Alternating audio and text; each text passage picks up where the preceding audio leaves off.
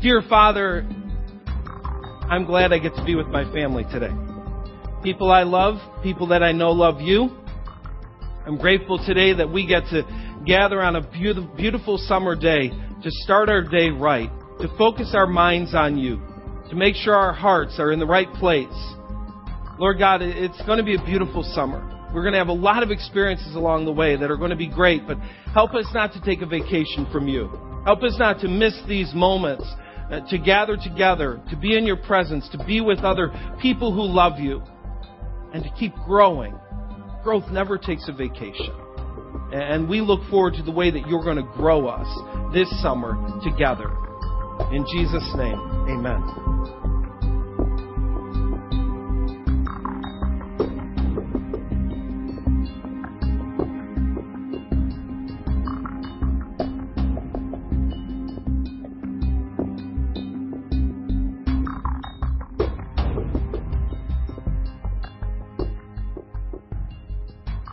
So I see some of you have brought your smiles today. You're going to have to use them. We're diving back into our series on joy this morning. And so I'd like you to turn around and share some joy with some people around you. Dear God, we thank you for this day, Father, and we thank you for bringing us here. Jesus, make us more like you, Father. Make us see things like you see them from your perspective. In Jesus' name I pray. Amen. You may be seated.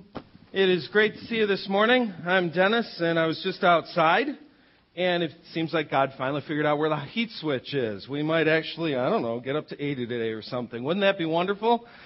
My family and I were having some fun this past few days this week in Wisconsin. I go up there to help my daughter serve ice cream to a crew of kids, nonstop scooping. I've got a great case of my hand isn't working today. And we were in 55 to 60 degree constant rainy weather. Blah. But it was fun to scoop ice cream. Good time. So, if it's your first time here today, we are so glad you came. On the inside of that folder that you were handed as you came in is a card. If you all would go ahead and take that card out, put your name on it. One of the things I get a kick out of, some of you like to put fictitious occupations. So if you're in the mood this morning to make up an occupation, Michael Scott has attended our church, Jack Bauer. You'd be amazed at the people that have attended along the way. If you want to make up a fictitious occupation today, as long as you put your real name, you go crazy, have a lot of fun. If it's your first time, put as much information on that card as you want to. And on your way out, you'll notice a table. We have a gift for you. It's a small book by Andy Stanley called How Good is Good Enough, that gives you an idea of how to have a relationship with God. And that's why we're here and what we're all about. Today we're continuing our summer series. We're calling it Dive 2011. This year we're diving into the book of Philippians, and especially into the concept of pure joy. God has given every follower of Christ a reason to smile.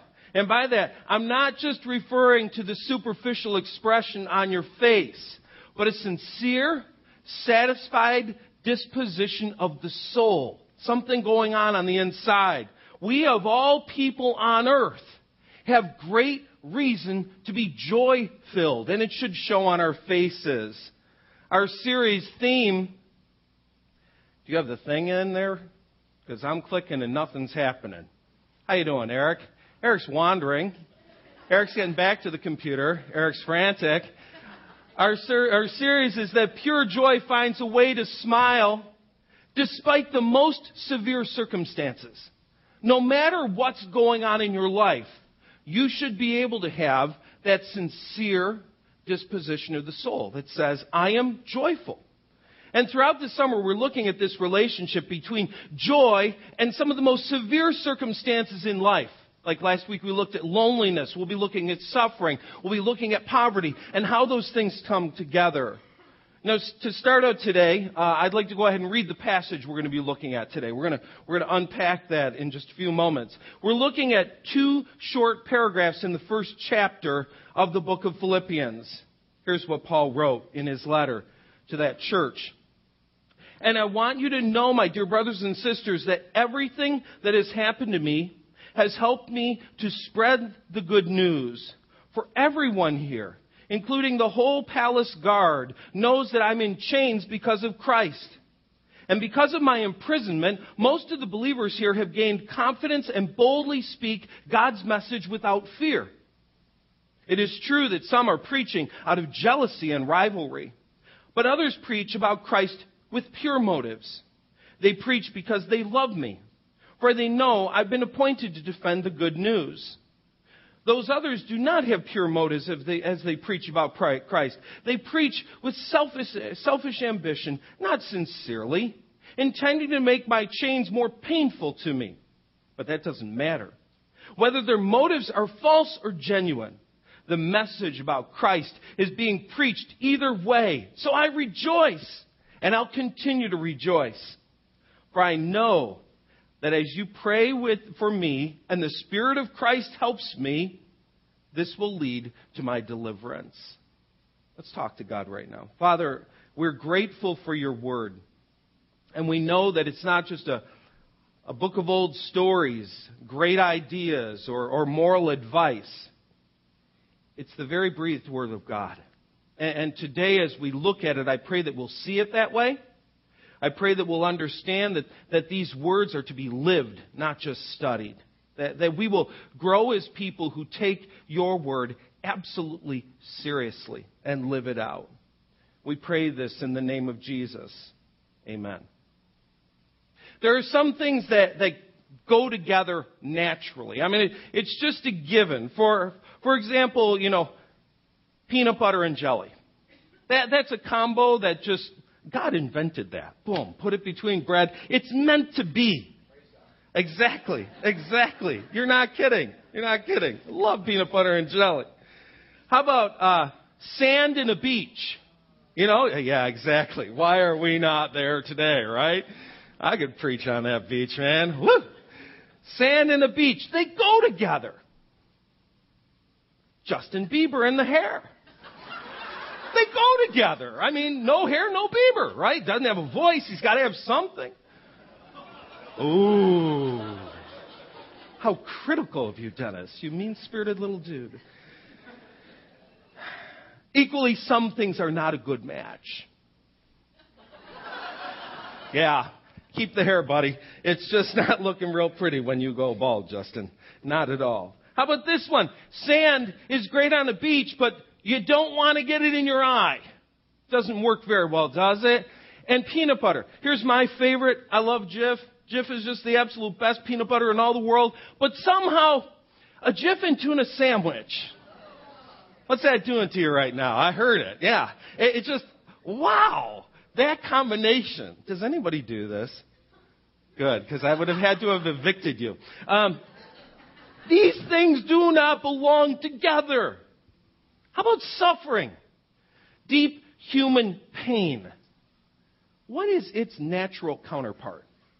What does it go with? I Googled the word suffering, and the images, honestly, they were sad and they were unbearable. This is one that came up. This is a Japanese woman cradling the lifeless body of a little girl. Both are caked with mud. The girl died in the tsunami last March in Japan. And the grief on the woman's face is just overwhelming. It's so sad. I mean, this seems like a no-brainer. Suffering goes best with tears, right? If we're suffering, we cry. If we're suffering, we should be sad. That's the right combination, right? Well, guess what? Not from a biblical perspective. The Bible has something very different to say. It says suffering gives us a reason to celebrate. And some of you right now, when you hear that, you're having the same reaction as when I said peanut butter and tuna. You're going, no way. Those two things do not belong together. But the Bible says they do. So today we're talking about pure joy and suffering and the relationship between the two. They just don't seem to go together. But they really, really do. Now, as we get started, I just want to offer two opening clarifications. If you have a folder this morning, there's a space in there for notes if you like to scribble, if that keeps you attentive. and you see their opening clarifications. I have two for you. First, suffering is relative. Now, I'm not saying you suffer because of your relatives, but suffering is a relative thing. Okay, maybe you do suffer. Anyway. One person's suffering is another person's Sunday school picnic. We don't all have the same intensity when it comes to certain areas that we would call suffering. And when an American male is hungry, you know what he says? I'm starving to death. I'm starving to death. Really? Wow, starving to death? No, if you were to truly examine your body, you'd find you might possibly be hungry and that a glass of water could solve it. You're not starving to death, but we say it, don't we? Well, the same is true of the American use of the word suffering, especially when it comes to our faith experience. When we say we are suffering, we have to ask ourselves, are we really? Have we ever really suffered because of the faith that we have in Jesus Christ? The Apostle Paul suffered persecution and beatings and imprisonment, which we cannot relate to in our American experience. That's not the kind of suffering we've had. On the other hand, he was abandoned. He experienced betrayal, relational disappointment, which he also calls suffering. And, we can relate to that. It's relative. Francis Chan is a gifted Bible teacher. Last year he announced he was leaving his church in Los Angeles. He had a restlessness in his heart over the state of the American church. So he did some traveling. He went to India and China and other places where Christianity is different, maybe a little bit more like the early church because of the persecution they bear. And what he found was that probably half the world's Christians live in situation where their faith is a life and death experience. It's not just which church has the best program, that's where I'm going to go. They literally are making a life and death decision when they choose to express their faith. We have about 4% of the world's Christians here in the U.S., and we think we have it all figured out. But when Chan told people in India and China about American Christianity, they could not grasp it. He told them that we have buildings called churches, and people come once a week or maybe a couple times a month. They gather, they sing, they pray, they listen to the Word, and then they leave. And he said, to be honest, for a lot of people, they live just like their neighbors. There's no real difference. And he said the reaction was they laughed. They actually laughed at him. They thought he was telling a joke. They just couldn't believe it. You see, when they gather together, mostly without buildings, and then they go home, they could be killed for what they believe. They just can't understand how a person could have an encounter with Jesus and not have a life that is completely changed. Suffering is relative. For Christians around the world, it means persecution and torture. For us, it means that we have to pack and unpack the porta church every week. Put it in the trailers. Oh, the burdens we bear for Jesus. This morning at 9:15, I opened my folder and noticed, oh no sermon notes. And I had to drive back home and drive back. Yeah, some of you saw me arriving at 9:35. That's what was going on. Suffering for Jesus. Couldn't just walk to my office and get my notes. No, I had to drive all that way. Oh, the burdens that I have to bear. I'm not saying we feel no pain. I'm just saying it's relative. It could be worse. It could be a lot worse. Suffering is relative. Here's another opening clarification. Biblical suffering is often related to joy. So many times when you see a reference to biblical suffering, it is used in combination with the word joy. I read most of a great book this past week. It's by a Bible teacher from Sri Lanka named Ajith Fernando. He ministers in a place where suffering for one's faith is common. The book is entitled The Call to Joy and Pain, Embracing Suffering in Your Ministry. I'm telling you, that's going to be an American bestseller right there. In the introduction, he speaks of being invited to speak at a conference. He begins the book by saying, one of the early decisions I made during my preparation for the Bethlehem conference was to follow the biblical practice of not talking about pain without also talking about the blessing of it. Joy is commonly mentioned as a blessing of suffering in the New Testament. The Bible presents joy and pain together. So I made the decision to study both joy and pain. He goes on to say that he was able to locate 18 different places in the New Testament where suffering and joy are found together. Joy and suffering are necessary aspects of Christianity. They can and must exist together. And that is just foreign to our thinking. That is not the way we think at all. Suffering and joy, really? I mean, we think that if God really loves us, we'll never suffer again. Right? I mean, if God really cared, we'd never experience another ounce of pain. We think that if we're doing God's work, God's way, it'll always lead to smiles and growth. But it'll never lead to suffering.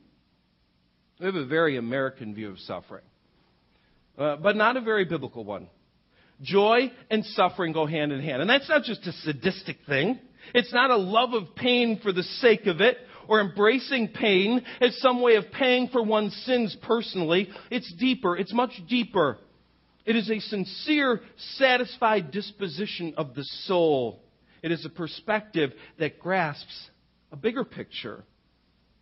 Ajit's book had so many great quotes and stories of people who have suffered and died for their faith.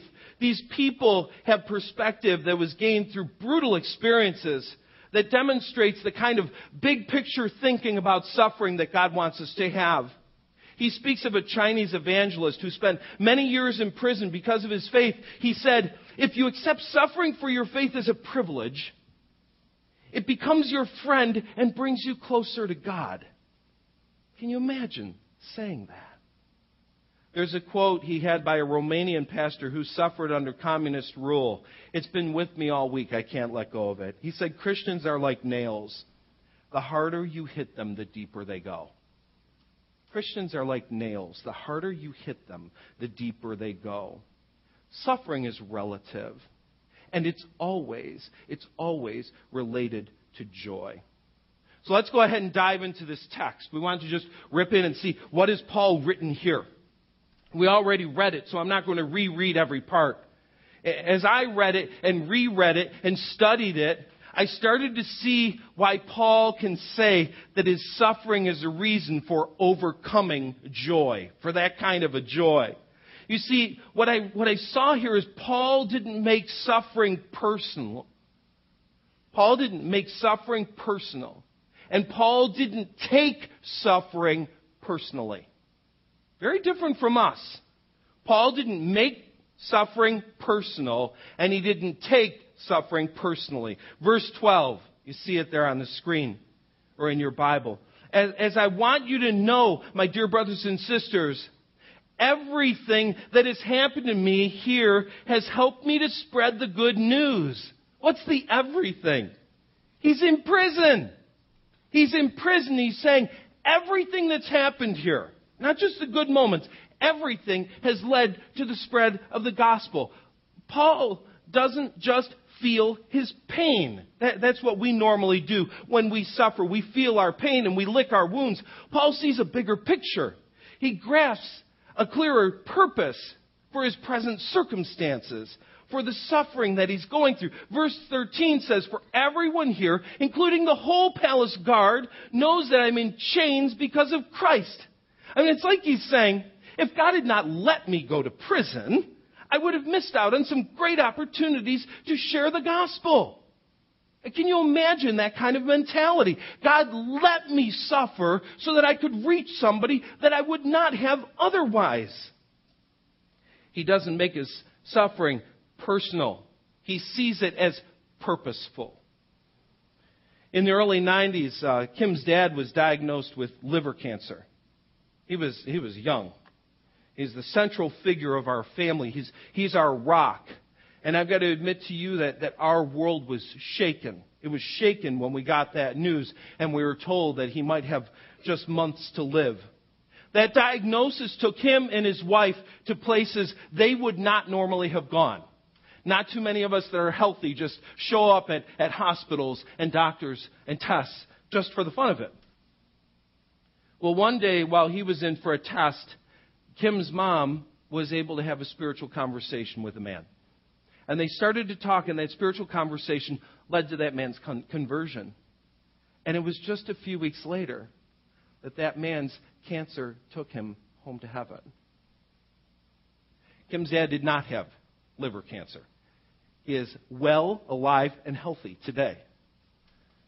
And both Kim's parents will admit to you that that misdiagnosis, while it caused our family some pain in the moment, caused them to be in a place they would never have been, to have a conversation with a person they would never have met, so that they could bring that person safely home to God. Do we see our suffering that way? No. We see it as inconvenience, as a torture. We don't see it. We see it as an obstacle. Paul says, opportunity. Here's a chance. Look, I'm in prison. I couldn't have got here if I wanted to be. This is great. And I'm chained here next to these guys have to listen to the gospel. They have no choice. Isn't this wonderful? I mean, the perspective is amazing. We see suffering as torment. We make it personal. Paul sees it as purposeful. It's an open door. He wouldn't have had access to the palace guard any other way. Are you catching this? I mean, do you see the flip? Do you see how he's seeing this as a reason for great joy? Verse 14, and because of my imprisonment, most of the believers here have gained confidence and boldly speak God's message without fear. Here, once again, he doesn't make his suffering personal. He sees it as powerful. What he is going through is empowering other people to be bold. I think we really miss this too often. What I'm going through often is just about me. It's about my pain. But what we don't realize is that other people are watching the way we handle the pain. Other people are watching the way we handle the suffering. We say Jesus is a part of our life. That should have an impact on everything, right? Not just the parties and the good times, but the pain as well. When we suffer, we want to have a pity party. Paul says it isn't about me, it's about the gospel. It's about empowering others. We only see the obstacles where Paul saw the great opportunities. Now I want you to catch the next part, that next paragraph there, starting with verse 15. Paul talks about some people who are ministering out of two separate sets of motives. He said, some preach Christ out of love for me. That's kind of a strange statement. I mean, I preach Christ out of love for Christ, not out of love for Roger Swank, though I think he's a great guy. Some people preach Christ out of love for me, Paul says. I think in part what's going on here, he's saying, there are people who recognize right now I'm in prison, and because I'm in prison, what I would be doing out in public, I'm not able to do, and so they're picking up the slack. They're saying, I'll jump on board. I'll help out here. I'll do what I can. They're preaching Christ out of love for him. It says others are preaching out of jealousy and rivalry. They may have been implying somehow that Paul's imprisonment was proof of God's judgment. That Paul had done something wrong. That Paul wasn't preaching the gospel clearly or correctly, or, he wasn't doing something that everybody was supposed to do. And so God was punishing him. And in turn, they were going to minister the right way. They were going to get it done properly and make up for what Paul was doing wrong. I know, I just can't imagine thinking Paul was handling it wrong. But some people did. Now, for those of you who swing a hammer for a living or crunch numbers or run a small business, you may be thinking, I just don't get this. I mean, jealousy among ministries and ministers? Really? Are you kidding me? Oh, my word. I have sad news for you. This is part of the way it works. It's part of the game. It's sad, but it's true. I'm giving a modern example. Churches like ours, years ago, what we did, we looked at the way we were doing things and we said, we're trying to make disciples, but we're missing one big piece of this. We're not bringing many new ones into the kingdom of God. We're not seeing many people come to be part of the kingdom of God, to become believers. And so we got really intentional about reaching people for Christ. That was really important. And there are people out there that look at what we're doing and they say, That's one of those secret churches. Yeah, they're not very deep. They just preach sermonettes and make Christianettes, and it's kind of shallow and kind of watered down. They say it with the kind of disdain that it's like we're prostituting the gospel, or we're just not doing it right. So what do? Well, they plant churches in our backyards that are going to get it right. They're going to get it right. They're going to go expositionally, verse by verse through Leviticus, and make sure you don't miss one verse of the Bible. They're going to get it right. They're going to make up for where we've messed up and where we've done it all wrong. They're going to go deep, deep, really, really, really deep. This stuff happens. I'm not making it up. And we can have one of two responses. One is to get grumpy and belittle them. Say things like, so, when's the last time your church baptized 60 people over the course of 2 years? Huh? I gotcha. Yeah, that works. Oh, win one for Jesus right there. No, we can react like Paul. Not get grumpy, but be joyful. We can actually be joyful. Paul doesn't take the bait. He doesn't take the insult personally. Paul doesn't make suffering personal, and he doesn't take it personally. Verse 18, he says, but that doesn't matter whether their motives are false or genuine. The message of Christ is being taught either way, so I rejoice, and I'll continue to rejoice. We can say, hey, the body of Christ needs all kinds of churches, not just our kind of church. And we celebrate for them instead of picking up a pile of stones and starting to throw and being petty and foolish. Paul chose joy. In the face of suffering and personal affront, he said, I'm choosing to smile. Paul didn't make suffering personal, and he didn't take suffering personally. Remember that verse from last week. The joy of the Lord is your strength. The joy of the Lord is your strength. You know what that means? When the joy goes, the strength goes. God wants us to be strong. And I don't know about you, but what I find when I'm being bitter, my energy level is right down here.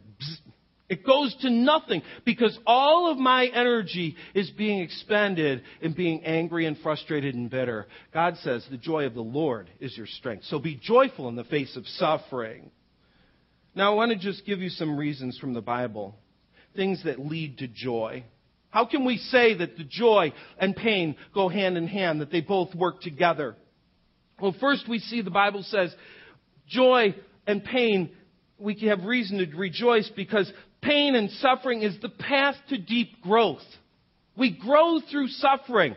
James said it. You've seen it before. I've shown it to you before.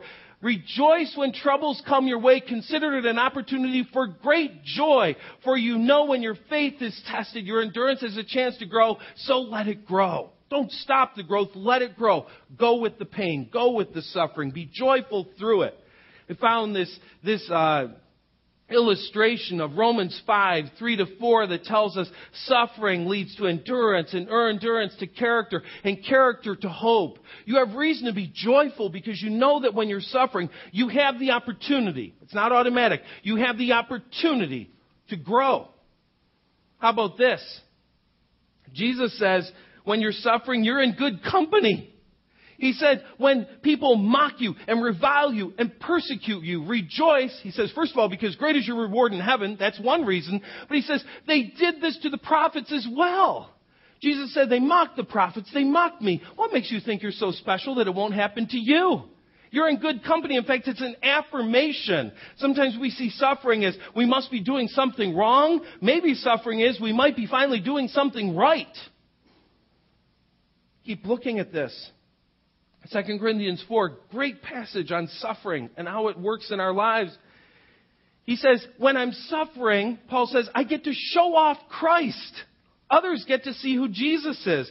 We're hunted down, but never abandoned by God. We get knocked down, but we're not destroyed. Through sufferings, our bodies continue to share in the death of Jesus so that the life of Jesus may be seen in our bodies. Yes, we live under constant danger of death, because we serve Jesus so that the life of Jesus may be evident in our dying bodies. Jesus is seen best in you when you suffer the right way.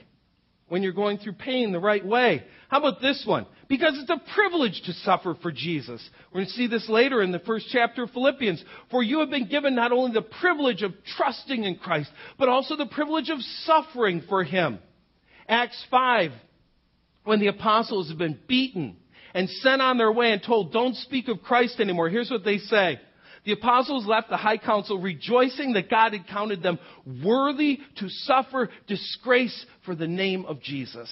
And over, as you read the accounts of prophets and people who suffered for God, they say, I'm so grateful I could just suffer for the name of Jesus. How about this one? Suffering has a short shelf life. Psalm 35 says, weeping may last for a night, but joy comes in the morning. And then again from 2 Corinthians chapter 4, Paul says, our present troubles are small. They won't last very long. They produce for us a glory that vastly outweighs them and will last forever. Suffering is seasonal. Now, truth is, the seasonal may be your entire physical life. Suffering is seasonal. There is a day your eyes will close and the tears will stop. There is a day that you will be in the presence of Jesus and the sadness will be gone. 70, 80, 90 years, maybe you get to 110, lucky you. In comparison to eternity, it's a grain of sand. It's next to nothing. It's next to nothing. I grasp all of this logically. I agree with it, and I know it's true. It's still difficult for me to grasp it experientially, especially the persecution part. We live in America, land of the free and home of the brave. We live in a nation founded on religious freedom. I don't know. I can't say that I've ever really suffered persecution for my faith. I've been through some nasty stuff as a pastor, I'll admit that. I've been through emotionally brutal seasons. I've had people question my motives, mischaracterize my actions. I've had people tell some incredible lies about me. Been betrayed and abandoned by people who are close. It's been really hard sometimes. Yet I really hesitate to use the word suffering for the experience that I've gone through. I'm not sure it'll always be that way. I'm really not. I think there is a cultural tide that is shifting in our times. Actions that were once deemed reprehensible and unthinkable are now declared legal and mainstream. A secular mindset is now firmly entrenched in the American soul. Tolerance for biblical perspectives and convictions is diminishing. It may be in our own lifetime that we will experience persecution and will know what this passage means, not only logically, but experientially. If we stand up for the truth, if we proclaim it with boldness, a season of pain may follow. Which caused me to reread that line again by that Romanian pastor. Christians are like nails. The harder you hit them, the deeper they go. If our season ever comes, I hope that'll be true of us. I hope that we won't shatter. I hope that we won't scatter. I pray that, like the apostles, we'll find ourselves rejoicing because we were deemed worthy of the name of Jesus to suffer for Him. Let's talk to Him right now. I am grateful, God, that you've put us in a place that we've been able to talk about Jesus with freedom. And I'm not one who says, bring on the suffering. Oh, we'll be so much better for it. You do what you want to do. You're God. I'm not going to give you advice. But God, today I pray that we would take on a different perspective on the thing we're going through in life today that we call suffering. Pray that we'll see the opportunity in it instead of the obstacle of it. I pray that we'd quit praying for it to go away and start praying that you'd show us what in the world you're trying to teach us through it. How we're supposed to be better for it. God, give us a biblical perspective on this. Help us to have overcoming joy. Not just be people that shrink. We pray this in the name of Jesus. Amen. All week long, as I've been thinking through this, there's been a line that's been going through my head over and over and over. Whatever my lot, you have taught me to say, it is well with my soul. written by a man who went through tragedy after tragedy after tragedy. Lost a child, lost everything he owned in the Chicago fire, lost 4 daughters, and when a ship was lost at sea.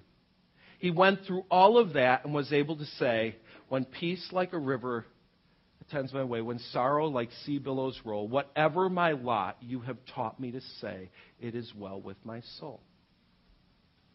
And so this morning, we're going to be receiving communion. A bread, cup are coming your way. The two, by the way, are in 2 cups that are put inside of each other. You can take out each.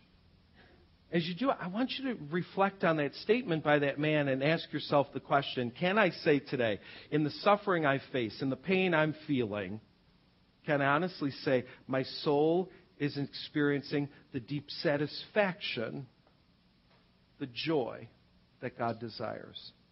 Examine your heart. Ask yourself the question. If it's not, it may be time to say, I'm sorry, God. I'm taking the wrong perspective on this gift of suffering that you've placed in my life. Father, here at the cross, Lord, we're reminded of what you've done for our lives and what it means for our future. God, we are reminded of your love and your grace. And Lord, we are reminded that you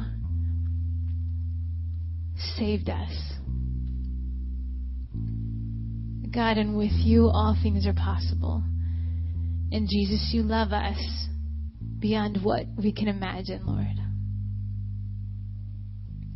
Lord, you have broken every chain that has bound us, and you've given us a future that is filled with promise, Lord, for you. And we thank you for that, and we praise you for that.